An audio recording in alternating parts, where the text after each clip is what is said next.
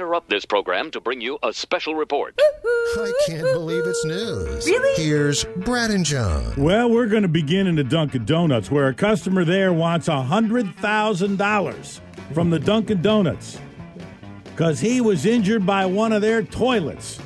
He filed a negligence lawsuit against Dunkin Donuts after the explosion of a toilet in the men's room of a Dunkin Donuts in Winter Park, Florida, a year ago.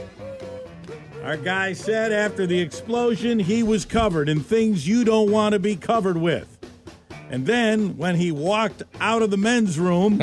I think we got a problem in here. He walks out of the men's room,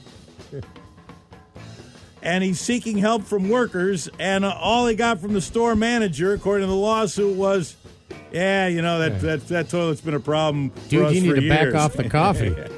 Gotta back off the coffee, man. The man says not only was he injured, but he now requires counseling. Oh, every time you sit down on a toilet or something, that's PTSD. Yeah, Porcelain traumatic stress disorder. Yeah, right. I don't know what the workaround is for that if you can't sit down on the...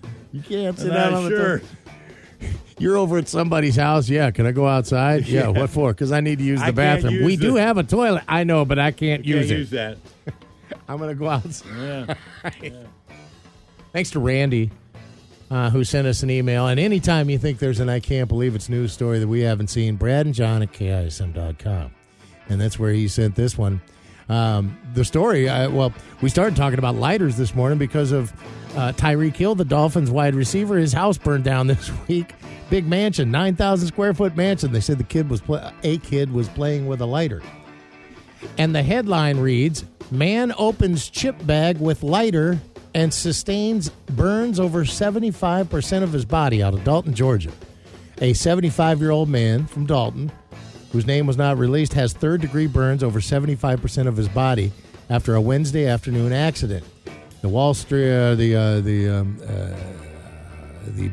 newspaper reports that the man tried to open the bag traditionally with his hands. Anymore, I have a hard time opening a lot of chip bags. I don't know what it is. Get the scissors out. If they made it harder, or if I'm getting old, or whatever the deal is. I know.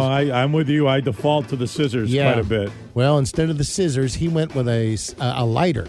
And it says he grabbed the lighter and eventually set himself and the recliner he was sitting in on fire. And they say it's not clear how it started or if the chips in the bag made it worse, because supposedly they're flammable. We proved that on this program. Didn't we do a bunch of, because this was inspired by listeners who told us. Chips are flammable. Yeah, we did a bunch of food courts where we lit chips on fire. Oh, there's Pringles went right up. The Fritos went right up. A lot of grease in the Fritos. And the man was taken to the Chattanooga hospital and transferred to a burn center. His condition not released, but tried to open a bag of chips with a lighter. Ouch. All right, well, let's do we have any good lighter stories out there this morning?